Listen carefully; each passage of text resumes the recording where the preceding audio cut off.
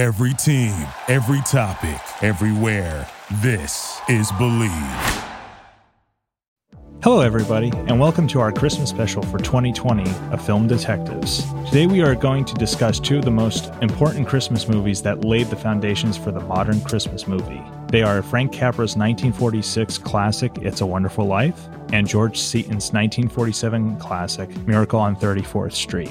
In It's a Wonderful Life, George Bailey, played by Jimmy Stewart, a young man with so many problems in his life, thinks about ending it all on Christmas. Seen in flashback, the angels discuss George's life. Before he has a chance of jumping off a bridge, he ends up rescuing his guardian angel, Clarence, who shows him life without George Bailey. On a happier note, Miracle on 34th Street centers around an old man named Kris Kringle, who ends up filling in for a drunk Santa in the Macy's Thanksgiving Parade. But when the validity of his identity is called into question, he must defend who he is and what Christmas truly means. That believing in something is a true test of the imagination and part of the Christmas spirit. In both films, A Miracle on 34th Street really had a distinct viewpoint on consumerism and capitalism at that time, because it's also saying you don't have to always push and sell your own product. You have to really think about the kids and also think about your fellow man and trying to help them in some way instead of just trying to make a quick buck, you know? Yeah, it kind of goes down to that, that old saying, the customer is always right. Yeah, which I thought was kind of very different for films for that time, because this Miracle on 34th Street was made in 1947, so it's 2 years after World War II ends. And they're trying to say that there has to be a change in the greediness of man itself. It's that whole humanity, especially what we're in right now with, 2020. And, everybody doesn't have the ability to go out, buy gifts and everything, but it really makes you realize what is important this year. I mean, people aren't able to see their families this year. A lot of people, because of the circumstances, and it's being, put that much, Black Friday and all that stuff kind of got thrown to the side because, every year Black Friday and, all those deals are kind of like the main focus. Thanksgiving kind of gets thrown under the radar too, right? But this year it's more about humanity, more about family, more about, making sure those that you love trying to stay alive. Exactly. Yeah. Which, I know it's like beating a dead horse here, but every week, even with these Christmas films, that are absolute classics, the director had have vision already for, what they were trying to convey about humanity and everything. And that's the sad thing, though, is I felt that with Miracle on 34th Street and It's a Wonderful Life, you watch those films and they have a timelessness to them. The themes that come up in those films, such as, treat thy neighbor as you would want to be treated, and also to be grateful for what you have, especially in It's a Wonderful Life, since George Bailey, literally has to see that without him, none of his family or any of his friends would have a life themselves. Some would even be here. And I think that's a very poignant theme that really relates to what we're going through today. Just be thankful for what you have and be grateful for the people that your own life influences, because every life is sacred and it needs to be protected, and also it needs to be cherished. We're only put here on this earth for a short amount of time, and we need to be thankful for what that life entails. And despite all the road bumps along the way and all the happiness and all the sadness as well. Yeah, we get so caught up, like George's character, we get so caught up in the hustle and bustle of life. How am I going to make money? How am I going to provide? Which that's all important, right? That's part of life. But at the same time, we take ourselves out of, just living life when we're doing that. So many people these days go from, a 9-to-5 job. Well, not as much now, just because, with COVID and everything and how what the situation we're in. But people just go from work to home, to work to home, to work to home, which there's nothing wrong with that. But you also have to live life at the same time. There's so many important moments that kind of encapsulate our lives. Each is like a benchmark, right? Like a story. It's like our, the climax, it's our rising action and thing like that. And we get so caught up paying the bills and surviving, especially right now, that we just really forget to look at what's important. And what we do have. Who are the people we have in our life? And just be thankful for every life that we run into in our lives. And I think that's a very poignant point that Frank Capra with It's a Wonderful Life was trying to make at that time, because he served in World War II and he saw death and saw people dying every day. And he was one of the few Hollywood directors that were put overseas to film the war, along with John Ford and a couple others as well from the Hollywood clique of directors that was around during that time. And so when they came back from war, they all brought their own experiences of having gone through that war itself, World War II itself. And you see their own beliefs kind of come through their own films, because especially in It's a Wonderful Life, it's a great example of Frank Capra's just love for humanity itself. He is a humanist in his own right, because with a lot of his films, he focuses on the human condition. He also will focus on a certain family or set of characters in a family and how they're going through some kind of struggle and how do they overcome that. I think with It's a Wonderful Life, it carries on through that. And also it's a timeless film because Frank Capra really put a lot of his heart and soul into the film. It comes through on screen. You get the sense that George Bailey is kind of like Capra himself, where he's gone through so much struggle, so much pain, that he comes out the other end being grateful for what he has. And I think that's what Capra was trying to kind of convey with It's a Wonderful Life. Now, with Miracle on 34th Street.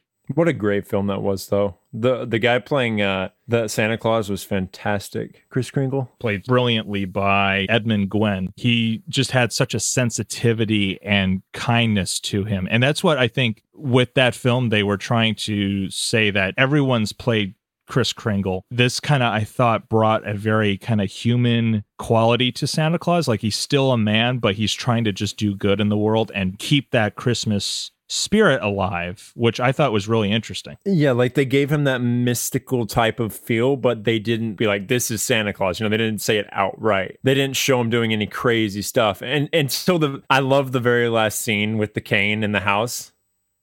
That was the magical moment of that film, because it was a great staple of just, but the whole thing with the film was it focused on having faith in a belief and an ideal, and what does Santa Claus really represent, and what does Christmas really mean to people. I think that's the message it was trying to say.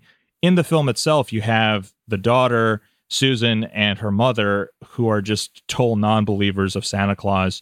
They don't believe in anything. Even Susan has no imagination, even though she's like supposed to be 8 or 9 years old, and all the other kids have an imagination, but she doesn't. And she's had to grow up too much, and she's kind of taken on her mother's also stigma of rejecting imagination and belief itself, and believing in something. That's what I was going to say, that imagination is such another huge theme. Just to have an imagination, how powerful an imagination can be. That scene where Chris is with Susan and he's teaching her to be a monkey. That's incredible, because that, coming from an acting standpoint, that's just throwing away any judgment or anything like that, and just letting yourself live in the moment and be that monkey, be a monkey at that time. That's something that we basically get away from, as we get older. We start out as kids, we had that imagination being in a store, a banana becomes a gun or something, whatever, right? We go and save the universe. Exactly. And we use our imaginations more when we're children. We have that innocence. And I think we lose a lot of that innocence as we get older and mature. We forget those concepts that really, I think, keep our sense of fun and excitement and just overall happiness. Sometimes it keeps those alive if you have an imagination, you have an active imagination. Obviously, you can't be a daydreamer all the time, but a certain sense of an imagination and creativeness allows you to be a fully rounded person. And even with Doris in the film, right? She doesn't believe anymore. She doesn't have that, because imagination is part of, believing, having that faith in a sense, right? But when we get put in that adult world, we're kind of taught to stop that childish part of us, right? We're kind of told to shut, in society today, we're kind of told to shut that down, right? We're not supposed to have that same mysticality and things like that, which is the whole case with Santa Claus. Spoiler alert for any of those listening in, right? About, hey, he's real. He is real. Yeah, exactly. He'll be here in what, like 3 days? Exactly. 2 days. 2 days. 2 yes, days. He'll be here in 2 days. Yeah. But yeah, we're kind of told, to shut that down, and that I think that's a beautiful thing that we see in the film is, Doris has that and doesn't have that belief, doesn't have that faith, doesn't have that imagination. There was a quote that I took from the film that really, touched me about imagination. It was imagination a place all by itself. And that's true, because when you go into your imagination, you're taken out of this real world and you create the world you live in now, which is acting in a sense. That's the whole business of being an actor, being a creator, being an artist in general, is having that imagination to create something that doesn't exist and make it real. Whether it's you make it physically real or you make it real in your mind or drawings or whatever it is, right? With imagination, you're able to explore new realms of your own personality and your character. And that's a great quote that you pulled from the movie, because what Santa Claus represents in the film is the belief of the unbelievable. Also to open your mind to things that are sometimes not always tangible. Because Santa Claus kind of represents almost a deity type of character in most cultures, worshipped as a mixture of Jesus and God as well, because like it's the half man, half God type of deity, bringing cheer and happiness to the world. He pops up everywhere in certain cultures and religions and such. So the ideal of Santa Claus is an age-old tradition, and in this film, in Miracle on 34th Street, they've really hit a certain point where they're using it as a symbol for change, I think. Another thing that Miracle of 34th Street did is it kind of paved the way for a lot of films of today. Even when you were kind of explaining the whole plot line of the daughter doesn't really believe, the mom is kind of stuck, in the business world and doesn't believe, and here's Kris Kringle coming in. Immediately when you started talking about that, the first film that came to mind, another Christmas film, is Elf. It's the same premise. It's the exact same premise, right? Buddy comes to town. Exactly. Since these films, It's a Wonderful Life and Miracle on 34th Street, they came out around 1946 and then 1947 for Miracle on 34th Street, 1946 for It's a Wonderful Life. They set up kind of that Christmas standard of filmmaking, because a lot of Christmas movies now draw upon the same themes and concepts that these films brought to the table for Hollywood. And Elf is a prime example. They redone Miracle on 34th Street 1,000 times. I noticed that when I was looking for it. But I find the original one is the best because I thought the cast was superb. You have Natalie Wood as the daughter, you have Maureen O'Hara as her mother, and you also have Edmund Gwenn playing Santa Claus. You have all these great character actors of the day playing those roles, and they bring them to the screen so superbly. A fun little note on Jimmy Stewart: when he was doing It's a Wonderful Life, he flew in the Air Force. Back in the day when PTSD was not really discussed, he had some PTSD from the war, and those scenes where he's literally in the bar at Martini's and then Nick's in the reality where he's not alive. The alternate reality. But at Martini's, when he's literally contemplating offing himself, that scene, they said like he really drew upon his PTSD at that moment, and he was able to use that film as a kind of healing mechanism too, because it allowed him to feel what he needed to feel and react to the horrors of war that he had seen. And I thought it was a really interesting story where Jimmy Stewart used It's a Wonderful Life as kind of his coping mechanism to overcome that PTSD that he had coming back from the war, which even adds even more to those moments when you see him on screen, and that's what makes them feel so real and believable. And what a great performance by the whole. There was one scene in that film, because I believe I've seen the film before, but I don't know if I've ever seen it all the way through, because I always remember the famous "every time a bell rings an angel gets its wings," right? That's like ran all over the place during the holiday season, right? Oh yeah, that's like the staple of that. That's like the catchphrase of the film. Yeah. But the scene with Mary and George when she's on the phone and he's on the phone together after they've had, that he comes back, he's just kind of frustrated. And he's like, okay, I'm leaving now. And then they have the phone call, right, with her, at the time, potential lover. And just the the tension that builds in that scene is incredible. It gripped me. It pulled me in so much. And I was like, this is incredible right now. That this is, I was at a loss for words. Well, he's being like such a dick to her too, because he just kind of storms in and is being all moody. Like, I can't get out of Bedford Falls and I can't go see the world. And it's because I'm trapped here because of X, Y, and Z. And he's just like frustrated, and you feel that frustration, but it gets to the point where it's like, he gets really nasty with her, but then it dawns on him, oh my gosh, this woman did all these things for me, and like, she really does care for me. And there's something here that I cannot explain, and I need to, stick it out and act on it. Yeah. And act on it. Yes, exactly.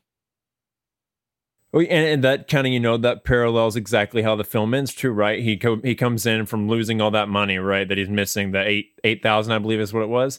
And he's mean to his wife. He's mean to his kids. Everything just super, super just evil almost. And then he has that out of not alive experience anymore. He's coming back and seeing what it would be like without him. And he returns and he's so happy to see everybody.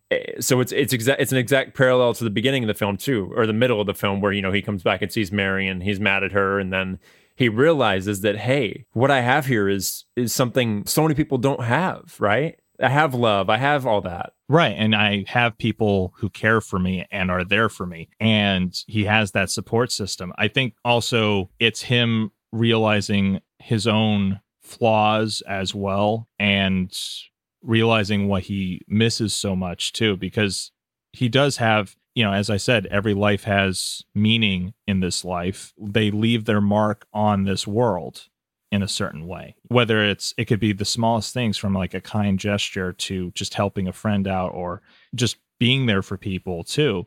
That's what I think George Bailey realizes by going back and seeing a world without him in it. He's confronting his own death. The meaning of the film, It's a Wonderful Life. It is a wonderful life. You take for granted the moments that you cherish, and you're only put on this earth for such a short time, and you have to just be thankful for what you have. That's really what the film is trying to convey. For It's a Wonderful Life, for me, I instantly thought of, A Christmas Story. Or no, Christmas Carol, A Christmas Carol. Yeah, Christmas Story is a completely different movie. A little bit off there. Yeah. They all had Red Ryder BB guns, and they kind of went around shooting people. I mean, George basically is Scrooge at the end of that film, and he's going back and seeing what his life would be like if he wasn't there. Similar to what Scrooge actually does in A Christmas Carol. Exactly. Well, I think Frank Capra definitely was a Dickens fan, or he was well read for sure, because the concepts he brings into his films really draw upon that Dickensian humanism that came up with Charles Dickens's writing, especially in A Christmas Carol. As you said, same kind of concept of the character having to see the lack of his own life in other people's lives to fully understand, oh, my life has meaning. It does affect those around me. There was one more thing I wanted to mention about on Miracle on 34th Street. We were watching Christmas with the Cranks last night. I was watching with my family. At the end of the film, there's a mystical character in that too, right? And he's basically Kris Kringle from Miracle on 34th Street. Because at the end of the film, and I caught this because I just watched Miracle yesterday, he has a umbrella in his hand, and he has it for the whole movie, just like Kris Kringle has the cane, and he bops a guy on the head with the umbrella. And I was like, oh my goodness, that's insane. Oh, really? Because if you've seen Miracle, it's a reference to Miracle. Like, that's crazy. I've never picked that up before, and I've seen Christmas with the Cranks many, many times. But I was like, that's crazy. That character is literally based on Kris Kringle from Miracle on 34th Street. It's a great homage. Yeah. It's a great homage to it. Well, as I said, like all these films, they all draw upon each other. You have these certain directors that come through and will lay the groundwork for, let's say, Christmas movies, and then the themes just keep getting recycled through every iteration of those films. You have to look back into the past to draw upon for new ideas for the future. I think with Christmas stories in general, Christmas movies, I should say, they all try to have some kind of message. Unless they're Hallmark. Unless they're yeah. Unless they're a great Hallmark movie where it's just you just get a bottle of white wine and you just put your feet up and you just enjoy it for what it is. You just want to feel good. There you go. That's it. That's exactly. all you need. No thinking involved. And those films have their place, but I think the thought-provoking ones are the ones that stick around and also become timeless masterpieces. I would say, because It's a Wonderful Life and Miracle on 34th Street, those have been around since the 40s, and we're still talking about them to this day. And they still are exactly relevant to society. Yeah, that's when they're good films.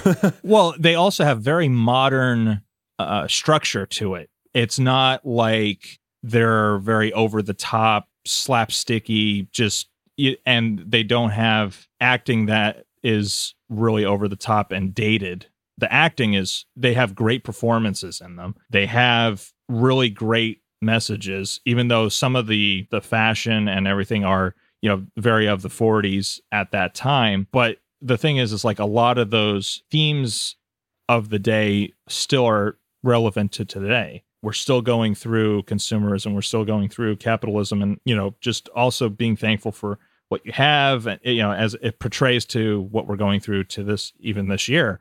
Yeah, I think these films really are prime examples of what a modern Christmas film is, and they laid the groundwork for the modern Christmas film. And especially watching them right now at the time we're in 2020, they really help you kind of realize, what is important. What is important at this time of year. It's not the gifts. It's not all that. It's about, being with the people you love and just celebrating life, honestly. That at this year, especially with 2020, it's really about, celebrating that even if we're maybe far apart, to still be together in some form or fashion. And that's I feel like the most important thing of this year, for sure. Well, and also we get to also watch these great movies and share and do this podcast too. So yeah, no, I mean, we're in two different spots right now. I'm in Texas. You're not at your place. We're on our portable setups in California. I'm in California. Oh, dude, my so gosh, I watched I love it. Jingle All the Way last night. I'm gonna go off on a tangent here. So, oh my gosh, so I've seen that film so many times. It's one of my favorite Arnold Schwarzenegger films, and kind of. Again, continuing with the Christmas spirit of this episode and the themes, we have to talk about Jingle All the Way. So Jingle All the Way, I think, literally is kind of a blend of, again, it has a central character where you have to believe, and Turbo Man. Turbo Man. So it's Turbo time. So, but the thing is like, what I find interesting is a lot of, Christmas itself, I think is very from a child's point of view, that innocence, that imagination, and that carries over into Jingle All the Way. Miracle on 34th Street from a child's perspective and believing in Santa Claus. It's a Wonderful Life is a little more mature, I think, because there's more adult themes that pop up in it. That's why I think also that holds more clout as far as like being a timeless Christmas film. But with Jingle All the Way, it's very much from a child's point of view, and just wanting a doll that is impossible to get. That doll is the PS5 this year. Exactly. We went through that with the PlayStation 5. So, I understand that. Coming from that kind of sense of having something that you really want for Christmas and then not being able to get it anywhere in stores is hysterical. So Jingle All the Way, I think, has that timeless quality as well, because it still holds up, even though Arnold's performance is just hysterical to watch. But he still has his moments where he wants to just do right by his child and wants to be there for him, despite being kind of a crappy dad. How do you forget your own son's gift for Christmas? But I think what they're trying to say is that we shouldn't get wrapped up so much in our own work that we're not really being thankful for what we have at home and what we have with the people we have in our lives. No pun intended there with wrapped up.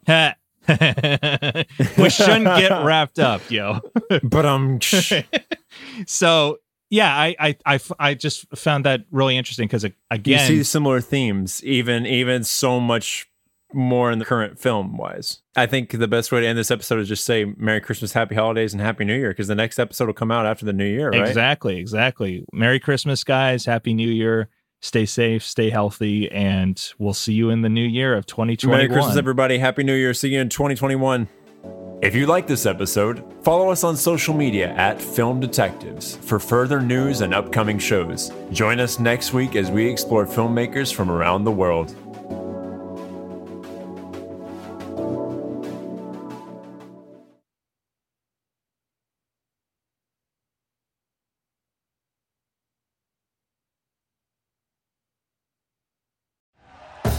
Thank you for listening to Believe.